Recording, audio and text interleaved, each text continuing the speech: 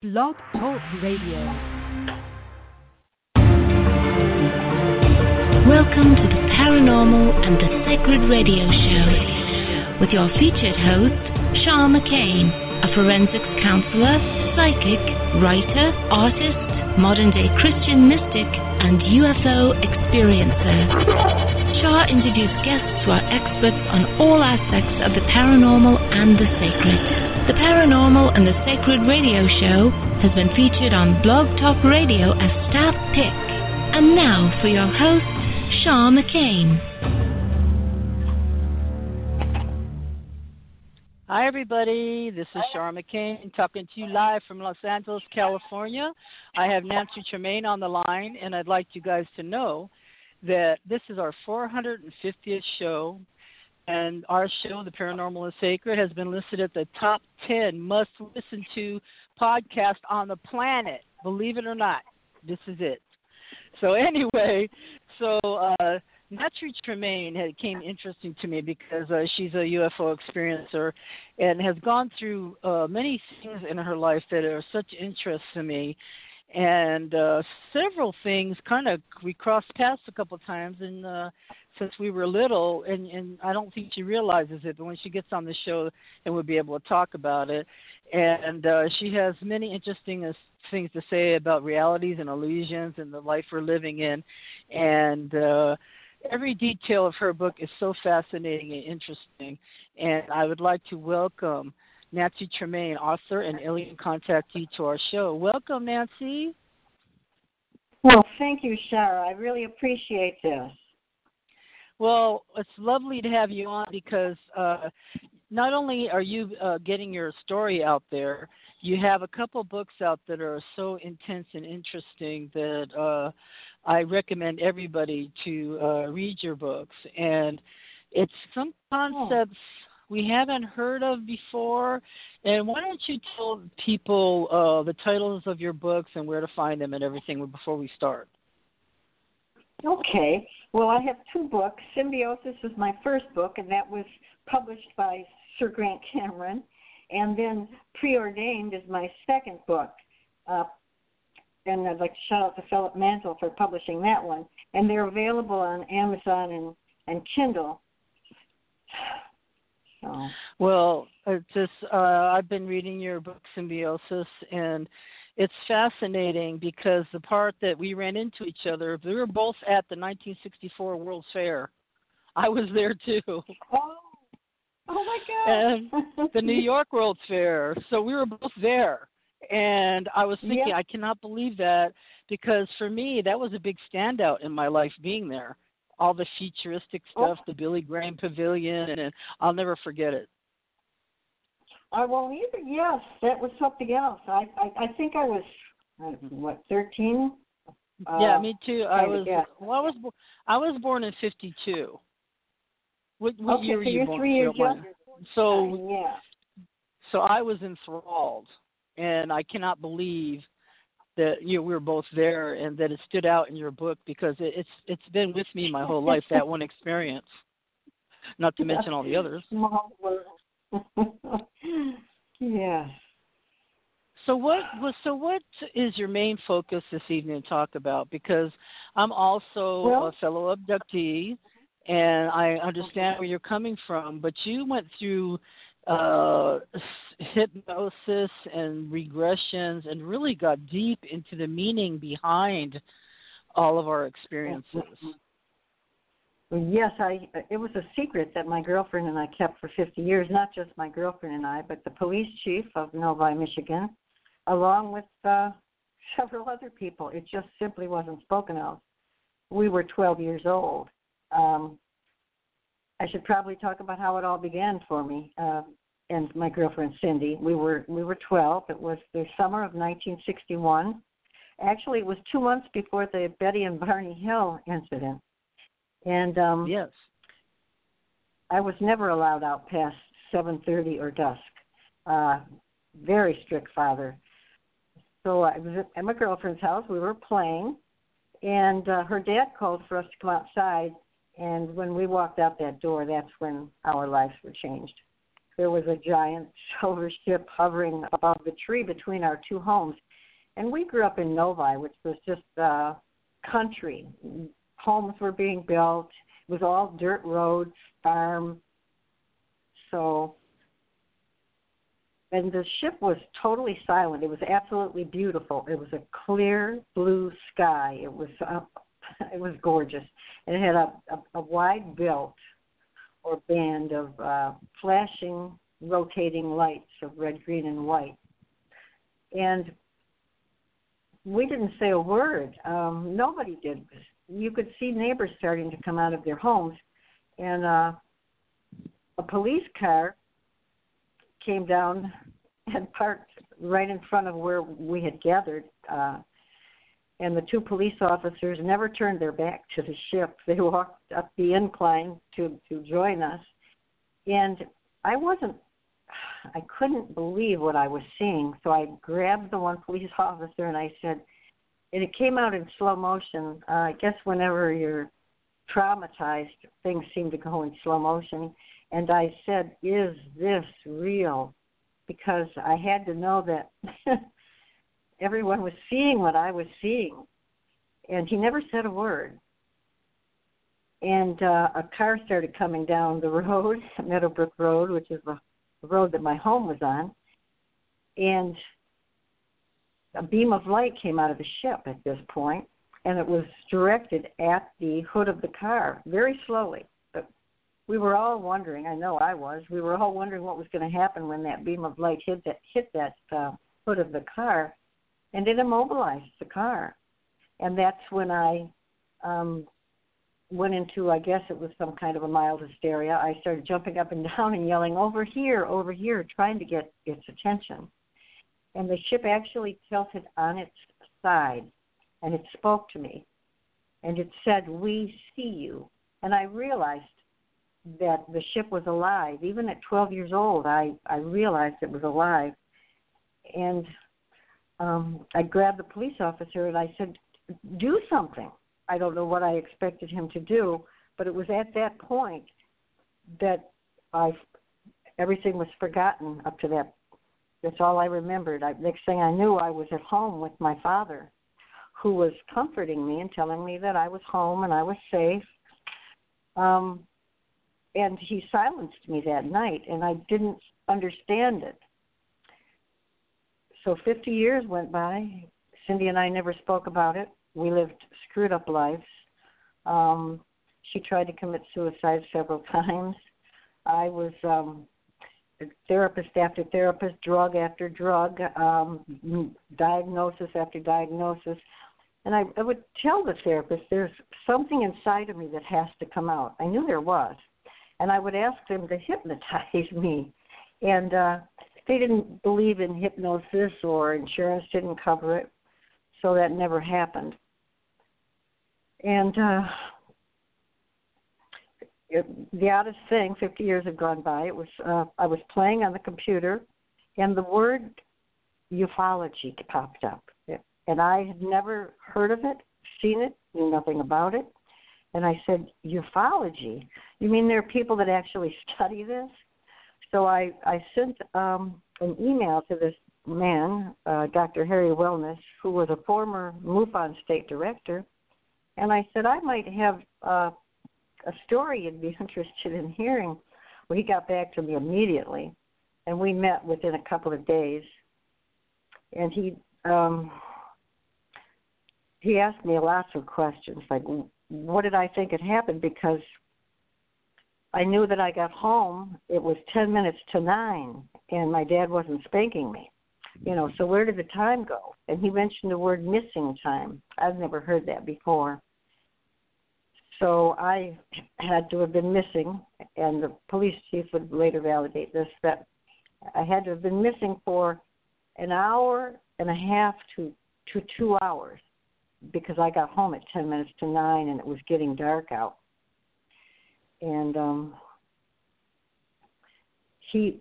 Dr. Wellness realized that I needed help, so he found a regression therapist.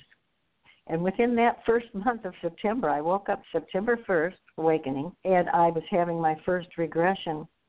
And at the very end of that first regression, I sat up and I said, it's real. It's really, really real. Because I had kept chanting, my body is waving and rumbling to the low hum of the ship.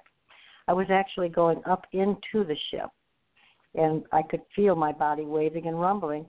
And I wasn't afraid as I was going up. And I've since talked to a quantum physicist who said, you weren't in a standing wave, you were a standing wave.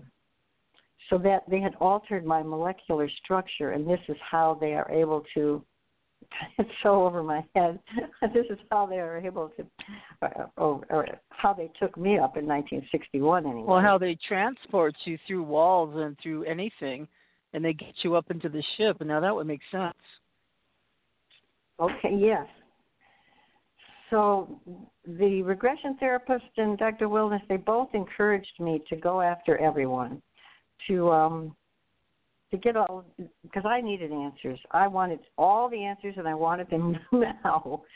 So I became Nancy Drew, and I went through the Novi News archives every day. I was at that library going through those archives. I went after classmates from elementary, junior, and high school. And I went after Cindy, the other little girl. And it was the perfect time. I had taken 3 illustrations that I had drawn with me. And she said it's exactly as I remember it. And then she said, you were gone, we couldn't find you. And when she said those words, I had no idea. I said, I was gone. And she said, yes, you were gone. That just gives me the chills. I'm so shocked, really, that you were gone. Yes. Well, she said, I think my dad called your dad or went down to your dad. Now, Cindy at this time hadn't even realized that she was on board.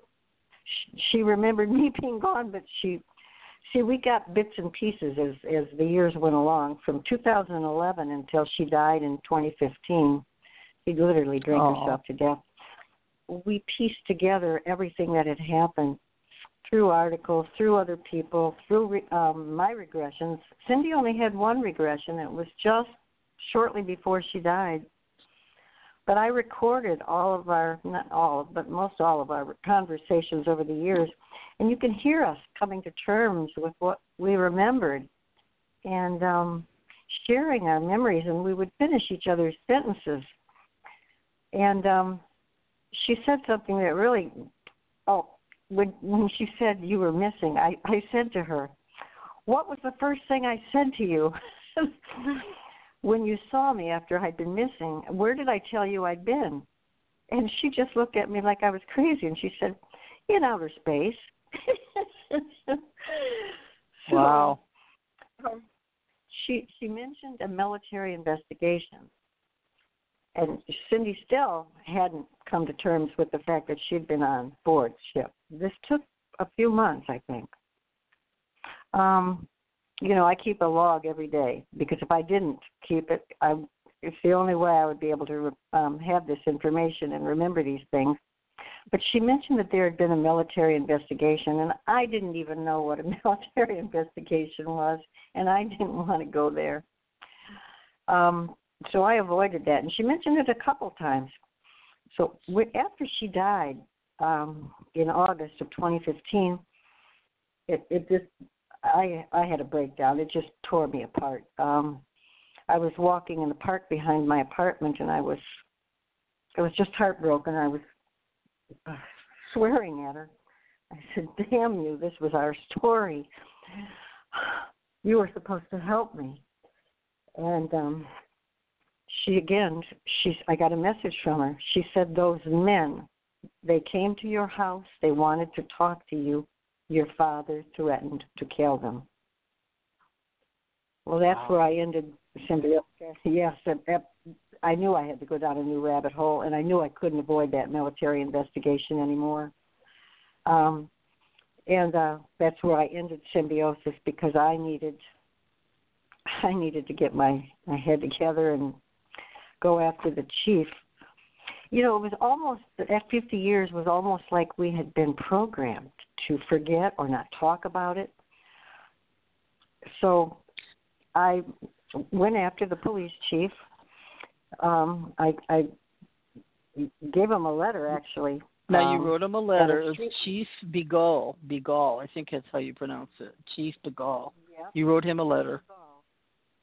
I wrote him a letter, and it took him 2 weeks to get back to me. And let me tell you, those 2 weeks were a long 2 weeks.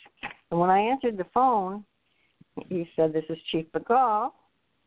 He said, "You're not crazy," because I had written in my letter that I thought I was crazy. And I'm sure that a lot of other people in Nova, I thought they were crazy because there was no police report made, and it was kind of swept under the rug. And he said, "You're not crazy. It really happened." And he said, and the car that was immobilized was one of my own officers, Martin Cohn, driving an unmarked car. So that put 3 police officers on the scene, the 2 that were standing with us, and one, Dick Faulkner, who's now FBI. I've tried to talk to him. Ironically, one of Cindy's husbands was his younger brother. Wow. Between Cindy and I, we were, small world. Between Cindy and I, we were married 7 times. Like I said, that 50 years was a rough 50 years for us. It was keeping the secret. It wasn't what had happened to us. It was in the keeping of the secret that this is why my mission is to help other people come forward, because you can't keep secrets like this. It'll drive you crazy. And yes. I've been healing ever since. Yes. And I pursued Chief Boggle relentlessly. And he had become like a father to me. He never had children. So I was like a daughter to him. And I recorded, and he allowed me to record our phone calls. And our phone calls went from 2011 to 2017. And he told me that they came in from Arizona or New Mexico. They came in prepared to disbelieve because things like that don't happen. And he said they wanted to talk to everybody. And he said, this really got me. He said, they knew how to talk. And I said, what do you mean? And he said, well, they knew the right questions to ask me to get the answers. Yeah. So that's important to ask the right question. Yeah. Go ahead. Mm-hmm. And I told him that I had tried to talk to Dick Faulkner, who refused to talk to me.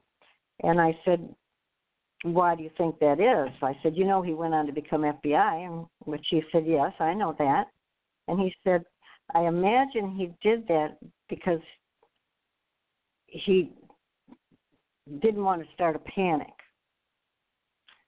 So the chief and I did an interview on September 6th of 2017 with the Detroit Historical Society, and we talked about this investigation. We talked about that evening. He, in our conversations, he even acknowledged that I was missing. Well, I have all of these on recordings, which are really important. I mean, I had a tape recorder. After he called me that first time, I went and got a tape recorder because I didn't want to ever miss any more information that he gave me. So over those years, I got a lot of information, and we had a lot of conversations. He died March of this year. He was 99. Oh, and wow. Bless his heart. And I went to his funeral March 8th. Yes.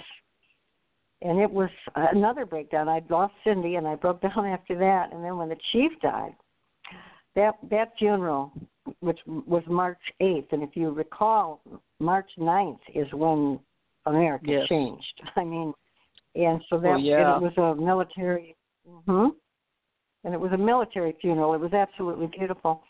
And I couldn't stop going up to the casket. I went up 4 times. I kept saying to him, I can't leave you. I just can't leave you. Well, this is just so strange because a friend of mine and I were on the phone. Now, his name is Curtis, and he's very enlightened. and he's had many experiences too. And we were talking, and for some reason during the conversation, I just got up and drove my car to the gas station. He said, "Why are you doing this?" I said, "I don't know. I feel like I have to top off my tank." And he said, "Is something going to happen?" I said, "I think it's happening right now." And the gas station electronics shut down. And I said, he said, "Is this how it's going to happen?" I said, "Yeah, it's happening now, Curtis." And I knew I had to get to a friend's house to do her hair real quick because I wouldn't have another opportunity. And then it all came crashing down. Wow. Yes, yep. I knew it was local. I had no idea it'd be worldwide because I was ready. Yeah. I got ready that week real fast. So it was also intense for you. This is very important that March was a turning point for the entire planet. Yes, Think it about was. And it truly was. And in Preordained, my second book, on page 54, I wrote, and that was written in October of 2016, I wrote what America was going to be like. And I'm going to read you part of what I wrote on page 54. Please do. And remember, this was written 4 years ago. I said, I foresee America. I feel impending doom. Mother Earth's soil is absorbing all of this negative energy. And I describe it as a boiling stew about to boil over. I said I could feel the civil unrest beneath my feet. I could smell the anger, the frustration, and the fear. I said I could foresee a civil war. And I was shown an image of Putin gazing down with smug superiority and pleasure, as Americans are in a state of heightened panic and vulnerable. And I could see the people running. I mean, when they do this to me, they put these like little videos or images in my head. And the Putin's image was so large. It was a profile of him looking down. And we were so small. And then I said, the rest of the world is watching. The curtain has been pulled back, and we are exposed like mice. The cat is ready to pounce. There is such a divide in the masses. God help us. 4 years ago, I wrote that. Divide is the word here. It's so divided that it's unbelievable. Oh, yes. I never thought Americans would be like this. We have always fought. No. We fight each other all the time. We disagree over politics all the time. This is the first time we actually do not see each other's point of view at all. It's a total divide. Yes. It's like a lot of wars. It's the war of the masks. It's a war against blacks with the police. It's the war of the COVID. It's just. It's crazy. It's we knew it was coming. I didn't know it would be like this. I knew it was going to be bad. I knew it was going to be all of this because what they showed me was a couple things. They did show me a lot of fire, and I was upset at the time. And I remember turning my head away, and saying, "I don't know if I'm ready for this. Like, I don't want to look at it." They wanted me to look. We have to. I know. Yeah. Wow. There's something that's intense. So, I was actually reading your. Go ahead. No. Please, you go ahead. Okay. Well, I was reading because I didn't read that other book yet, but I was reading in Symbiosis that there is like a wall that prevents us, that they put up intentionally, so it prevents us from putting these pieces together. So your urge was actually to get all this information down and to get the information no matter what, which is so important. Yes, and that was what you're reading about. They had told me we have put up those walls for so long. You've had these walls. We're taking them down, and you're going to be able to love without fear of being hurt any longer. So it was beautiful, the information. Wow. And some kind of an internal transformation took place. And I tapped into Source, and I started receiving all of these images that I was made to draw. And if you see my childlike drawings in my I was book, looking at them. Yeah, I love them. I wanted to keep them because nobody could have, those were drawn by the 12-year-old Nancy that still resides inside of me, and always will. And I have become like an antenna, welcoming. I'm actually welcoming this increased contact. So they give me these visions and downloads and messages, and I'm to draw them. And they told me that they're doing an alteration of DNA, removing the emotions of rage, and they're upgrading. They're constantly upgrading, and the loss of empathy is the number one thing for them, because without empathy, humanity cannot survive. And I've done some research on empathy, and the University of Michigan did a study on empathy here in just 2016, and it was one of its. It's the first of its kind study. 104,000 people from 63 countries notes how much Americans have changed. We rate number 7 on the empathy. Ecuador, Saudi Arabia, Peru, Denmark, and even Korea has more empathy than we have. And students of today have lost 40%. With Dr. Sarah Conrad's study that was done on empathy, she found a decrease of 40% in students of today. And this is alarming because we can't continue on this path. This is why. Well, we don't thrive. Babies will not thrive without love and empathy.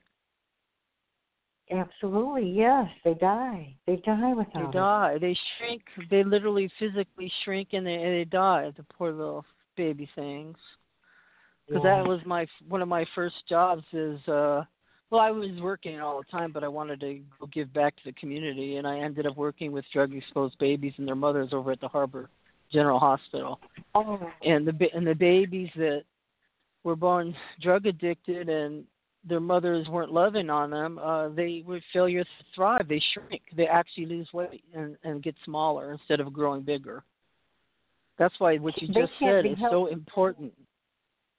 Yes, and they can't be helped past a certain point.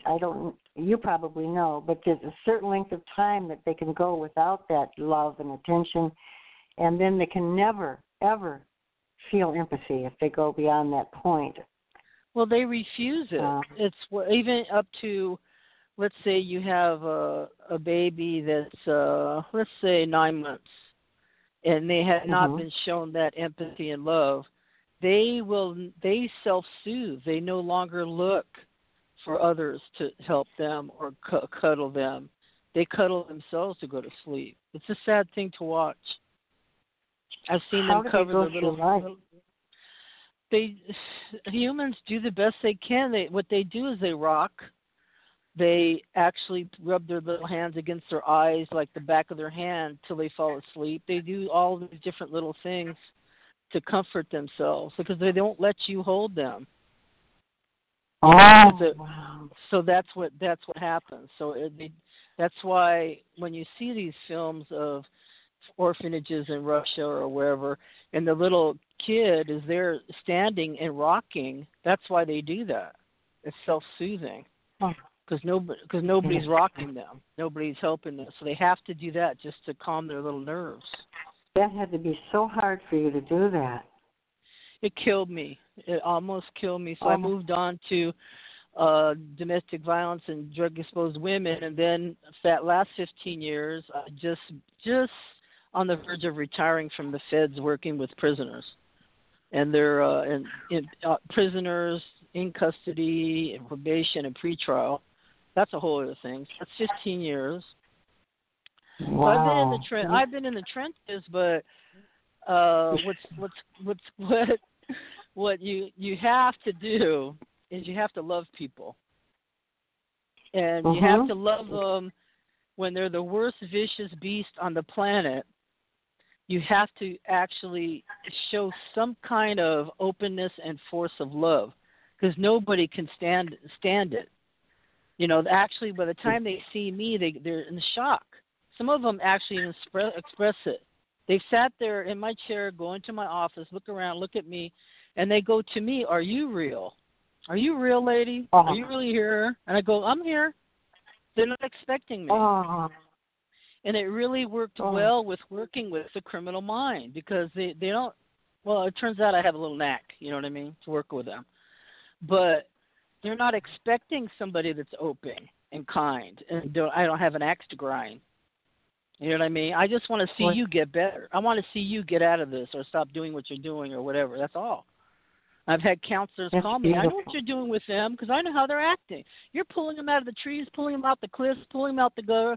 I said, all I do is listen, and I understand them. I'm a fast reader. Let's put it that way. So these are gifts that I think all of us as experiences are kind of born with. Because they told me on my first, this is 15 years ago, my first year I was there, they had you review, you do your year review, they gave me an excellent review and all that, and they said, now we're going to talk to you off the book. So you got this panel of people staring at you, right, and they're all big-time people. And, you know, and they said, we're very aware of your gift, that you're able to read people in under, let's say, 15 seconds, and that you're using this gift to help people, and you're born with this. This isn't something you can learn, so you think you found where you belong. I went, I belong here with you guys? Oh, my God. I thought that was kind of the worst thing I ever heard. But on the other hand, I think we all have these incredible gifts that I think that's why they want us. This isn't just for randomness. You're not picked randomly. You know, there's a reason why they picked you in front of everybody and took you, because they probably were doing it before, but they have their own purposes. Like maybe they wanted you to unfold this at this time in history. Do you know what I'm saying? I see a purpose to what you've been going through. Well, they had asked me to, it sounds so self-serving, but they had, when they were doing the examinations and the needle and the navel and all of that, they put a rod in my right hand, a metal, cylindrical metal object in my right hand, and I was to draw the picture of what they were doing. And when it was only after I had drawn the picture that I saw the three beings, the three gray beings, looking at the wall. They weren't looking at me. So they were monitoring what they were putting in my hand, which is the information that I believe that I am now sharing. And I'm directed to the computer to different areas that they want me to talk about. Exactly. It's phenomenal, because I kind of can remember that I noticed you, then I noticed what you were writing and talking and thinking about, and I thought, she's one of us. That's what I thought. That we actually find each other in very strange and miraculous way. We are finding each other. We're finding our kind. You know, that's why I didn't want you to worry, because I wanted you to know that I'm part of your kind. And it's marvelous because you're saying things that we all need to hear, and that people that don't know anything about this, they're in for a rude shock. You know, just like these people subliminated this for 50 years. There's an intention behind that. People couldn't stand it. And the year 2020, perfect vision. We're seeing the world, you know, through new eyes right now. The world is changing. It's never going to be the same. It's never going. You've got it. That's what we've all agreed on. Everybody that we're talking our private conversations, that's what we're all agreeing on. It's never going to be the same again, and people keep yearning and wanting it to be the same when they don't realize you better let go. You better let go, because you're not going to be prepared for what's next. The old way is not going to be here anymore. It's just not going to be the same. I mean, our monetary system, our way of living, all of that is all bye-bye. Cash and coin will ultimately cease. And exactly. society is going to exist as a chip. No one will be able to hide anything. We will be more easily monitored and controlled. Exactly. Well, you won't be able to lie. You're not going to be able to lie. You're not going to be able, because the truth is going to be known. And something, though, that you said about something that really shocked the hell out of me was that you were made a list of things that Mr. had to say. And Mr. said, and one of the things he said in number 5, it said, there's a list of the names of people being chosen and followed, and that this being reported to the MJ-12. I have a big asterisk by this. And I'm in complete shock because I know that it's not random.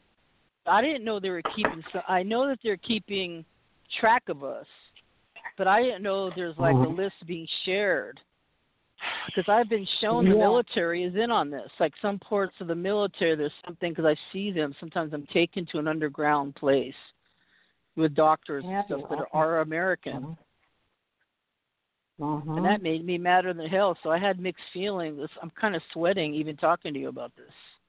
So that traumatized me. So talk to us about it.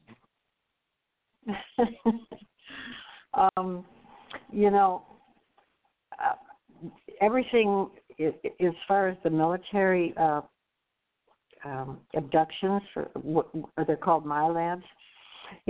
I've avoided that. I've really tried to avoid it because it's just like you. It's frightening to me. I'm sweating. My elbows are sweating right now. It's sickening. It sickens me to think that our government, well, it's the government within the government. It's not Trump or any of his minions. They have no idea what's going on. It's a different military. It's a different group. And I try to avoid it because it is frightening. But well, I'm angry because I feel like they're traitors, whoever they are, because I can see them, and they've even said to me, "She's looking right at me." I go, "You better." And my eyes tell me, "I hate you, and if I could get a hold of you, I'd strangle you for doing this to me. Like, how dare you work in collusion and have me here?" They've stopped letting me see this sort of thing. You know what I mean? Because I was actually able to go. I was in the little white plane into the white vans, then taken to the white bus, and then taken these underground facilities and these little red trucks, and they're chucking me underground. And then these doctors are standing there with their badges on and everything, like they're really, it's all up and up with them. But what they're doing to me is a traitor, and that's what I'm looking at them like, and that's what they can see in my eyes is that rage.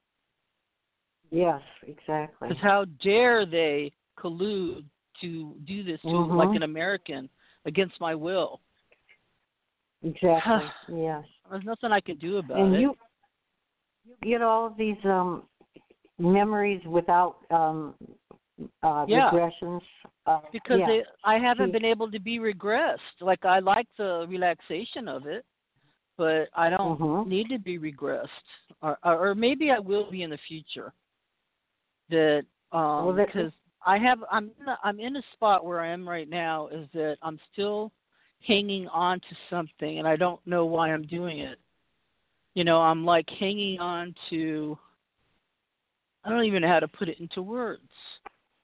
You're not ready to let go of the information that you have inside, is that what it is? That's exactly it. Exactly. Yeah. Like it's like and you will. It's like you. It's yeah, I will. It's like I was talking to my friend Curtis yesterday about it. He said, "Why are you like this?" I said, "Well, I think you should start it at the beginning of the conversation, so I can process. You don't tell me this at the end of the conversation. Why are you holding on?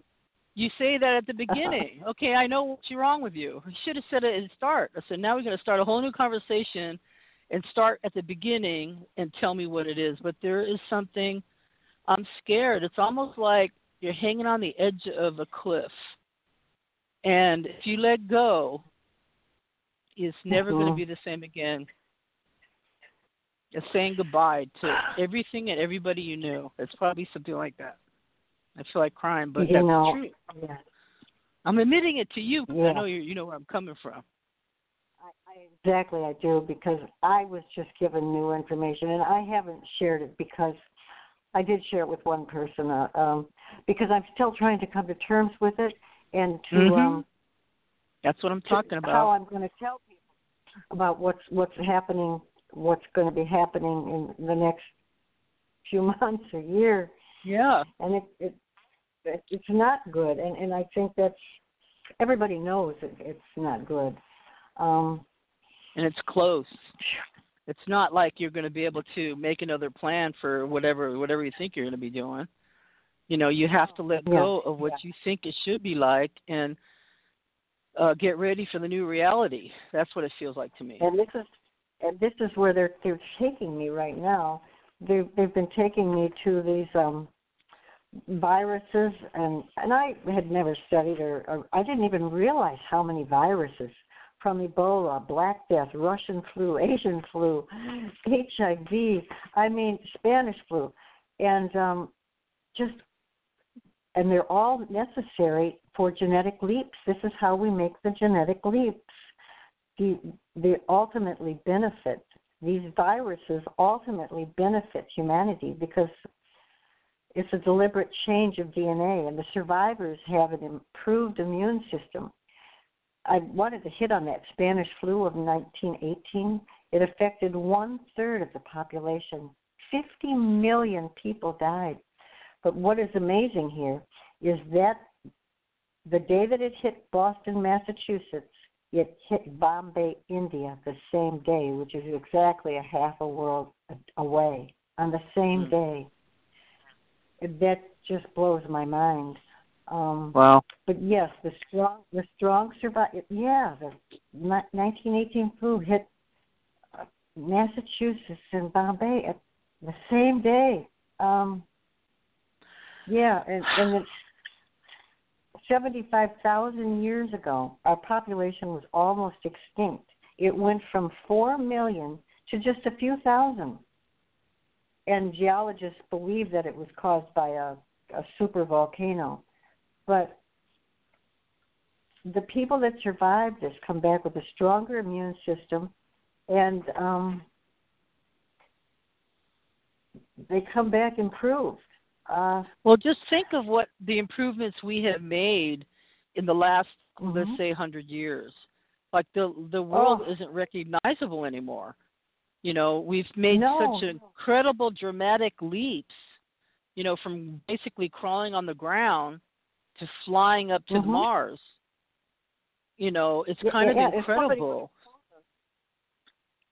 If somebody would have told us we'd be 50 years ago where we'd be right now, we would have laughed, Well, they did laugh, because I think we did have, when I was a kid, I was reading what you were thinking when you were a kid. We were thinking like that, like, why isn't this the Jetsons already?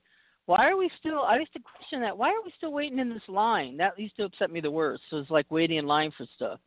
I used to think, why aren't we teleporting yet? Why aren't we? I know you were asking the same questions. That was brought us back to the World's Fair, is that I thought, this is my place. When they had the pictures on the phones and you know what I mean? So I just felt so at home there. And even spiritually, I was a spiritual little kid. So I went to listen to Billy Graham. Nobody took me there. I went to, by myself. I must have been with some group. I was not with my family. And I went to the World's Fair, watched Billy Graham, and then it rained a little bit. Then a double rainbow came over the pavilion. And I was just thanking God that I was there. I mean, really. Yeah. It's, I remember just even within the last couple of weeks, looking on eBay to see if there's any memorabilia from the World's Fair. Then I thought, I can't be collecting crap. I got to get rid of crap. We don't need a bunch of stuff at this point. At this point in the humanity, just stop collecting, and start doing good for people. That's what I think. So this you're getting to the point. I wrote a letter too that was life changing, and that's why I had that written down that you did write to Chief Beagle, and that I wrote actually to Harvard in the 80s, because at that point I was being abducted so much and shown so many space babies and all this other stuff that I wrote to Harvard. I thought, if I'm this crazy, like I'm crazier than a bed bug, right? I said, if I'm this nuts, I better write to the best. So I wrote to John Mack. And John Mack wrote me back. Hero. I know, Oh, he's my hero too. And, you know, they took him out. I still believe it's intentional, but he saved my life. I don't know how many lives he saved, but he wrote me back. He said, I believe you. I was born in Boston. That's why I wrote to Harvard. And it's very odd and strange. But he accepted me, and he sent me to this place, CERO, and I've been going there ever since. It's a group of support people and everything. And she does all the regressions and stuff, but I was never able to be regressed. But I think that's that thing. We have like a block on us, you know, and it's not until we're ready to go. That's why I wanted to bring it up, and that I feel something that I can't tell you, but I do know that you know what I'm talking about. There's a precipice here. There's a precipice. We've got a telepathic thing going on here. Yeah, we do. There's a precipice we're standing on here. You know, and where do you? I don't know what to say. Where do you go? What do you do? What do you do now that we have all this information? And this is what I love. This is what you said. Healing begins when someone bears witness. That's a title of.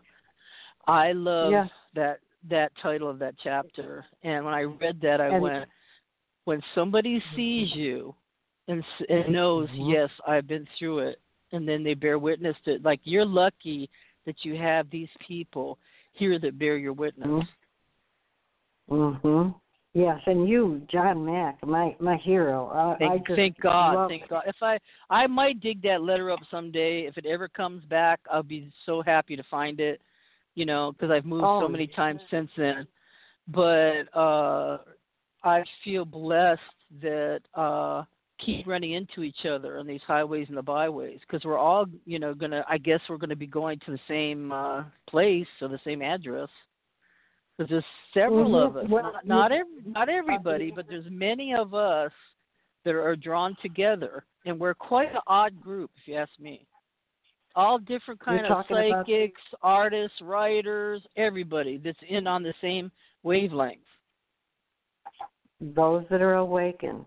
And it's a universal vision, and I drew it, and I sent it to Ann Eller, who had, I sent her the vision of what I was shown, and it was so real. It was more than a vision. I actually felt the emotions. It's in the first book. I'm standing amid all the different ships and orbs of every different shape, size, and color, and the sky is lit up. And I feel such a deep gratitude. And I keep saying thank you, and I love you, and thank you. Because I realize that they've come for us. And Dan Eller said that's a universal vision. People all over the world have seen that vision, and it will come to pass. Well, this is what I dreamt. This is what I dreamt, and this is, I guess, somebody was showing me. But I've always back in my mind is I think about ancestry a lot. When I had my DNA done, I as soon as I saw it, I said I knew that was me. The whole time I knew it. And because I've always called when my sisters were little, they were really brats. I have a bunch of sisters. I'm the oldest of. There's 4 more after me. And they are a bunch of brats. So anyway, they used to say, the gypsies brought you here and left you on the doorstep in a suitcase, or the gypsies were to come and get you. And I would think, yeah, I'm a gypsy. That's why. Anyway, so I looked at my DNA, and guess what I am? I'm, first off, Greek. Second, I'm Balkan, gypsy. And third, I'm Sicilian. And then they've got the Celtic influence that comes in with the Welsh and the Welsh, not English, Welsh and Scottish. And I was like, that's me. And then I have a vision of all the women that came before me. It was quite thrilling when I saw them all lined up and then to me. And then the concern I had was, what is going to happen to my children's children? What is going to happen for them? And one night they showed me, or if it was God or whoever showed me, is the new world. Nothing here is going to exist like it does. To me, it looked so beautiful and pristine. It looked like the best pictures you could take of Alaska, let's say. Pristine, clean, fresh, beautiful, and nothing exists the same. We don't need electronics or anything we can touch. We don't need anything. We have a direct contact with our higher power that runs it all. And we don't have the internet. We're straight to the source. So, I asked them a couple things. Anyway, so that's where it's going, folks. Quit hanging on to stuff. Yes, and what's so ironic now is, think about this one. We no longer have noses or mouths. We are just eyes, just like the aliens. We communicate with our eyes. So this is how telepathy is going to come about. I mean, think about it. We have no nose and mouth. We won't need it all anymore, I guess, because, it's kind of freaky to think about, but the place is so beautiful. But I wondered where it was, and it is an Earth here, but it's a whole new Earth. It's not. So that's where our children's children are going to be.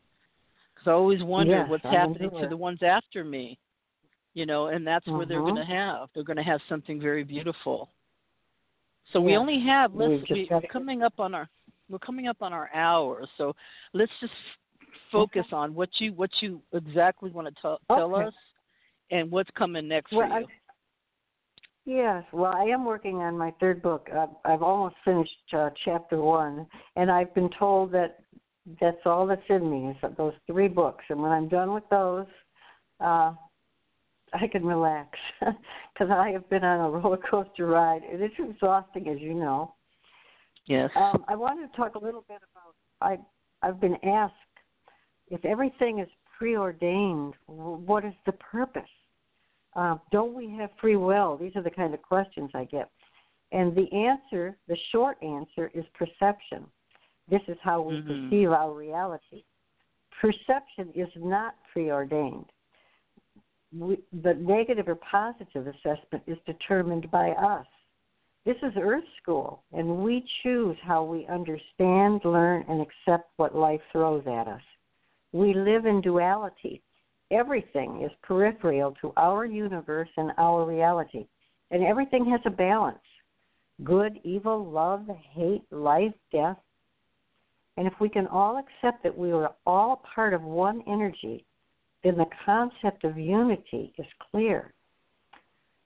The messages coming through me are meant to help humanity understand spiritual evolution. We're all watching this same movie. My screen might be a little wider than others, and a lot of people aren't keeping their eyes on the road. So that's what I meant by preordained. When I started this, when I talked about this internal transformation that has taken place in me, I'm able to enter Samadhi without intention. And I didn't even know what it was, and that's in the second book.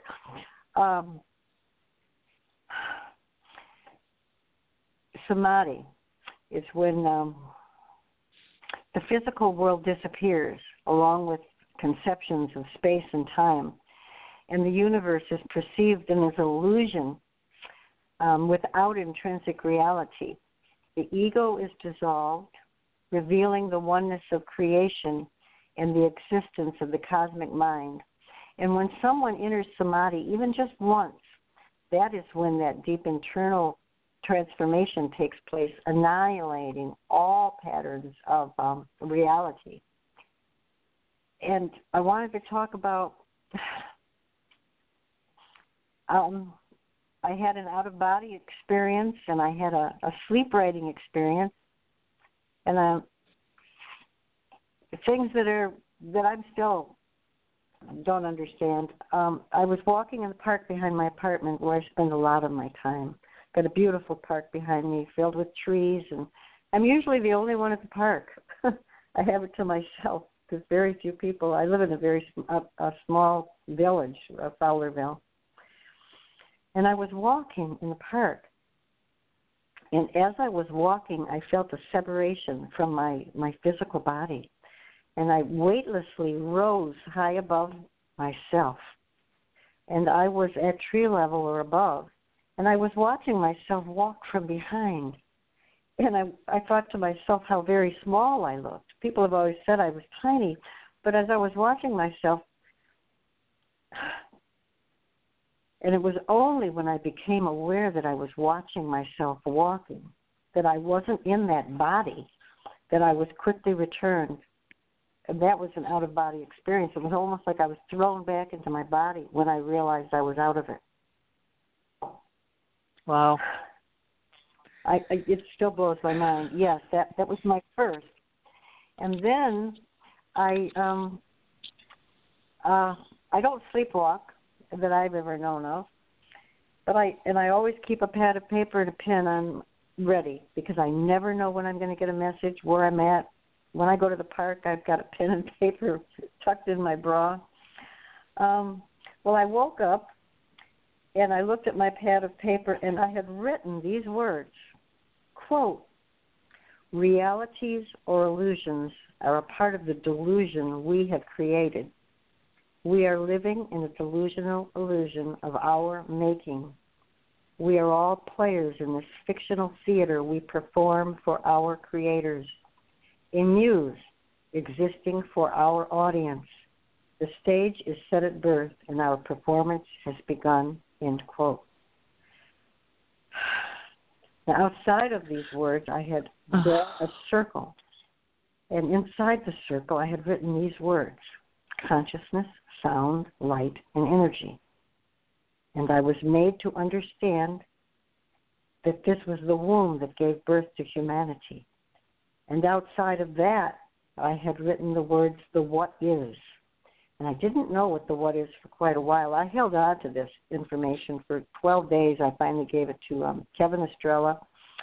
Actually, I was directed to give it to Kevin Estrella and Grant Cameron.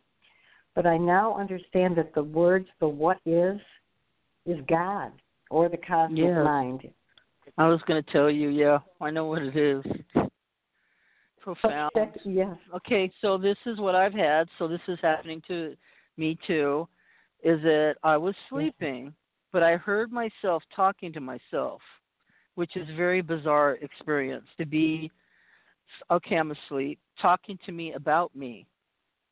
Now, Charlene, really, in my voice. It's very odd. That's why I'm bringing it up. I bring it up in the group, the Zero group, but I'm going to tell you and on air right now, is that I was talking to myself about myself, that I have a neurological condition, and that's what it was talking about. I was saying, you have a neurological condition, Charlene, and blah, blah, blah, blah, blah. And I was like listening like, what? It was like Charlene the doctor talking to Charlene the sleeping one, which is probably literally what's going on. You know, so these out-of-body experiences are because that I am being treated for a problem that I say I don't have. I have a nervous leg, right? That's what I say it is. But that's not. I have a neurological issue from a lifelong issue that right now I'm just getting help for all of this stuff. Right now, like as we speak. Just now they're finding out my blood is a little different than everybody else's. I have I looked at it myself, because you can go on Quest Labs and go look up your own lab results. So I want to know what's going on. Nobody will tell me my blood type. I just got through talking about this in the group. Like, I still don't know my blood type, because everybody says we all have weird blood. And nobody will tell me. Now I know why they won't tell me, is because it's so rare that I don't have any hemoglobin. I have like 5 or 0.5. Like, you can't even live without hemoglobin. I don't understand. That's why they won't tell me. But my higher self is telling me. Do you know yours? No, I don't. What? And I've been to, and that's one of the chapters in my book. This is so ironic. I've been to, now it's been 8 doctors. When I ended preordained, it was 5. And they can't find out what's wrong with me. This is what I'm talking about. Oh, you gave me the chills again. You're giving me the chills. So I looked at it myself. Yes, there's something going on here. I looked at it myself, or I wouldn't even be talking about it because I called the doctor again today to keep him on it. I said, now, blah, blah, blah, blah, blah. And they said, yes, he saw the results, but he wants you to do it again. I gave them 8 freaking vials of blood, and that's not enough. I gave 9. So now I have to do it again, but I looked at it myself. It's a very rare condition where somebody can walk around without no hemoglobin in their blood. And I'm thinking about it. That's because we are different. Maybe I don't need any hemoglobin in my blood. They gave me folic acid and iron. It's not touching it. I might need something totally different. You know what I mean? I have to find this out what it is. So that's why we have issues, because they also found – so you mentioned Betty and Barney Hill. So you know who their niece is, right? Yes, Kathleen Martin. Okay. Yeah, so Kathleen knew I did my DNA because I said it last year or something like that. I posted something about it. And she said, do you have any what you call undisclosed or unidentifiable DNA? I said, yes. She said, will you post that to me? I had never sent it to anybody, so I didn't really want anybody to have it. Because, the science, the doctor's looking at you, traders, whoever they are. I didn't want anybody to look at it. But since it's Kathleen Martin, I said, okay, because I have met her in Roswell and stuff like that. But so I sent it to her. She said, what you have here in your DNA is like a lot of the people that I have that are experiencers. They have that same place. It's in the same place. It's not only unidentified. It's like it's in the same area. That's what she was looking at. She was looking at different stuff that other people were looking at. So she's, a very scientific person. So there is something up with it, but something about I'm thinking about, I'm giving these doctors one more shot, okay? This is going to be it. And then I'm going to holistic healing because there's nothing else I can do. Because I need it from some other place. It's what they're talking about, and they're so, like, if you don't know what's wrong with me by 8 vials of blood, to me that's an awful lot of blood. My arm hurt, like I got sucked out of me. Oh, absolutely. So you don't know yet, and I got to do it again? So anyway, I said I'd do it again. This is the last time. And they've just threw me from doctor to doctor, and they would all just guess. And I'd say, please, no more blood. Please, I'm terrified of needles. Nope, got to do the blood. And they would take 9 vials of blood. 9 vials? 9 vials of blood, and I was hysterical. Some woman was holding my hand. I was crying like a baby because it hurt so bad. I mean, how many times it does hurt? Needles? Yes, it hurt. Oh, my God. And I was mad and frustrated and still have no answers. And I've got this awful condition. And, I'm done. What is the... Yes, so we're exactly at the same place then. I'm going to give him one more shot because she talked to me very nicely. I said, I just got through doing this. She says, they gave you the wrong hemoglobin thing. We're going to look at it one more time. I guess they want to give me like hemoglobin shots or something. I'm not sure that's the right answer for me. Maybe I need to get some kind of alien treatment. Aliens, if you're listening. If you could please kind of help us girls out here because we're sick. We're missing something. Help us out. Jeez. I hear you. Well, it's been very important and enlightening to have you on the show. And I know doing these kind of shows is stressful and stuff like that, but something kept telling me solidly, no, you need her on your show. And we really need you to talk and to be with us and to know that you're not alone and we're not alone. It's so important. The information you're giving is so important because a lot of us don't document. That's our problem. I have, my fellow person is like your person. You have a Cindy, I have a Rosemary.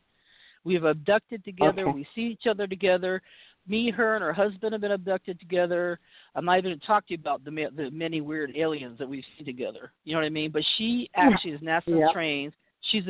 We didn't know in our tequila partying days that we were going to be, a therapist for the feds, and then she's going to work on rockets. So she's a rocket scientist trained by NATSA. She's working over here at Northrop. So she swears a oath of silence. She can't come out and talk, No. So I'm like, even though she substantiates it, because I had a freaky thing happen on New Year's Eve that night. I had interactions with a light. I looked up I'm just going to tell you this, so I want to get your take on this. I looked up. You know how there's lights, like strobe lights, everything's cool when you're at a dance thing. It's at her nephew's studio, so we always have a big party. We're having a good time. Yeah. And I looked up, and I don't drink, so I'm stone sober.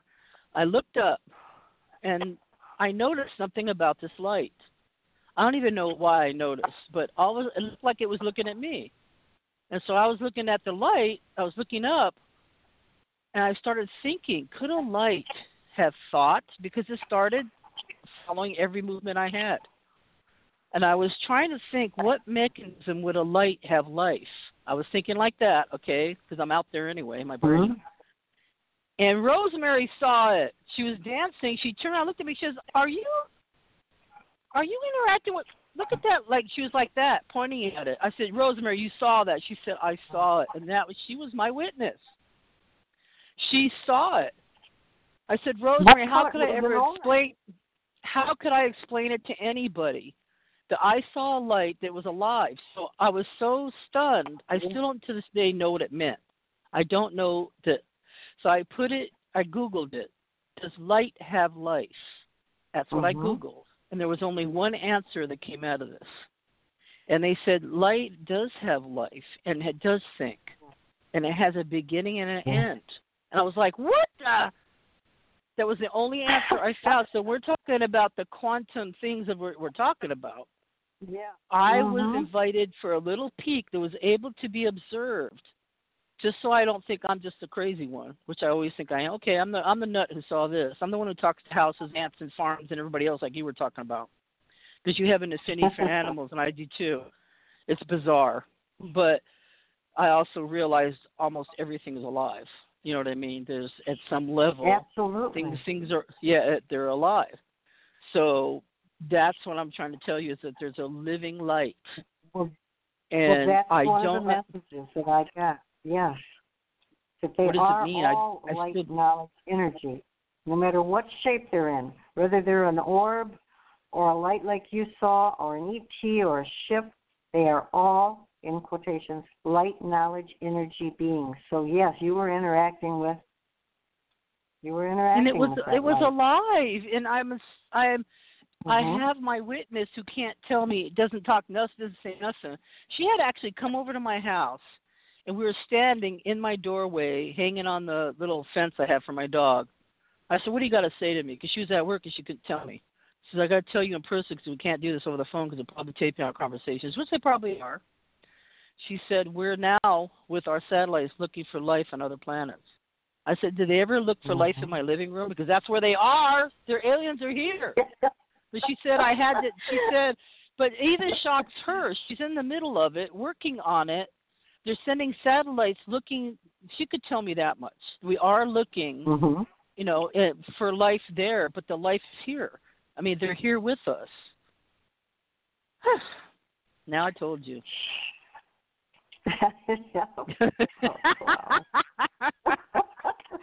So you explained it to me though. You said what I I still don't know what that was, but it had intelligence.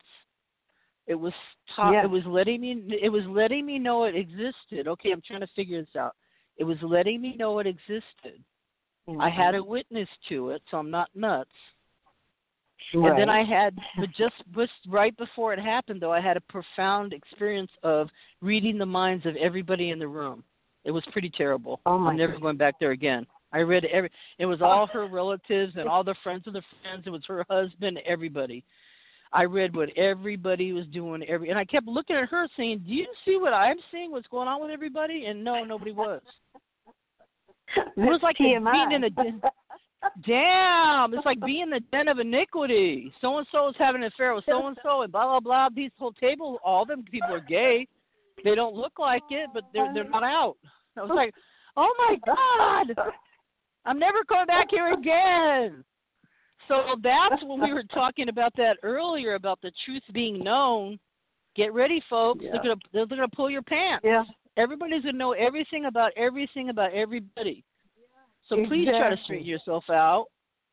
Please. I mean, this is from every religion and belief in the world, they all tell you to straighten out.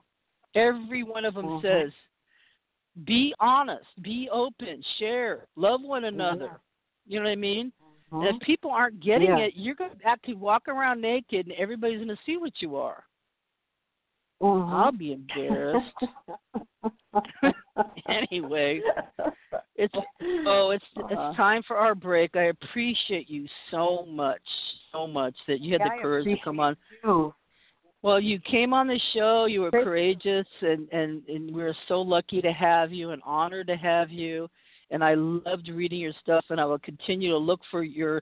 Let's talk at the end of the show. Let's talk about your stuff one more time. Where can we find your books, the titles of your books, and what's coming up next? Preordained and Symbiosis, and they're both on Amazon and Kindle. And we'll have to talk again because we'll have to keep in touch. There's so much to cover, so we'll do it again. So when you're in the mood, let's do another shot for it because plus we have to stay up on our health condition. There is something going on there that's important, and we have to encourage each other. So I am finding out little by little that I'm rarer than a rare breed, and that's probably what's going on with you. That you're very rare, and they don't know what to do with you.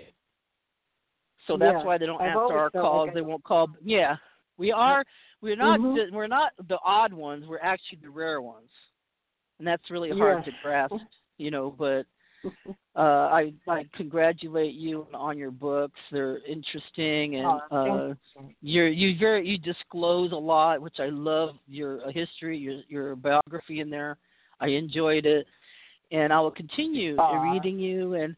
Let's keep our friendship going, and you're invited on any time that you want to. Please let me know, and then we'll just do another show because we need to do part 2. You have to come up with your next stuff. Okay? Yep. Thank you so much. Thanks. Absolutely. I enjoyed it. God bless you. Love you, Nancy. Take care. God bless you, too. Love you, too. Bye-bye. So that was Nancy Tremaine. We love her so much, and she's the author, and she has been nice enough to come on our show and disclose what a lot of people, just can't tolerate and disclose. But we're doing it. We're doing it together. And, her book, Preordained, is autobiography and the past, present, ongoing life events. And she talked to you about what her ideas of the future and what she's been shown. So this show will be available to listen to anytime you want. You just follow the links again. If you want to listen to it, it'll be ready a few minutes after the show, after they do whatever they do with the tapes. So I appreciate Nancy Tremaine, and we're going to come back next week with a couple people that are going to be pretty scandalous and off the hook, and I'm looking forward to doing the show next week too. And in the meantime, I want to let you know that the paranormal and the sacred are the place where the unheard may be heard. I love you guys very much, and I want to thank you so much for listening. And please come again as 6 p.m. Pacific Standard Time next week. Next Friday, we're coming on again, and we're going to explore what hasn't been explored before. Anyway, love you. God bless you. Thank you, Nancy. Bye-bye.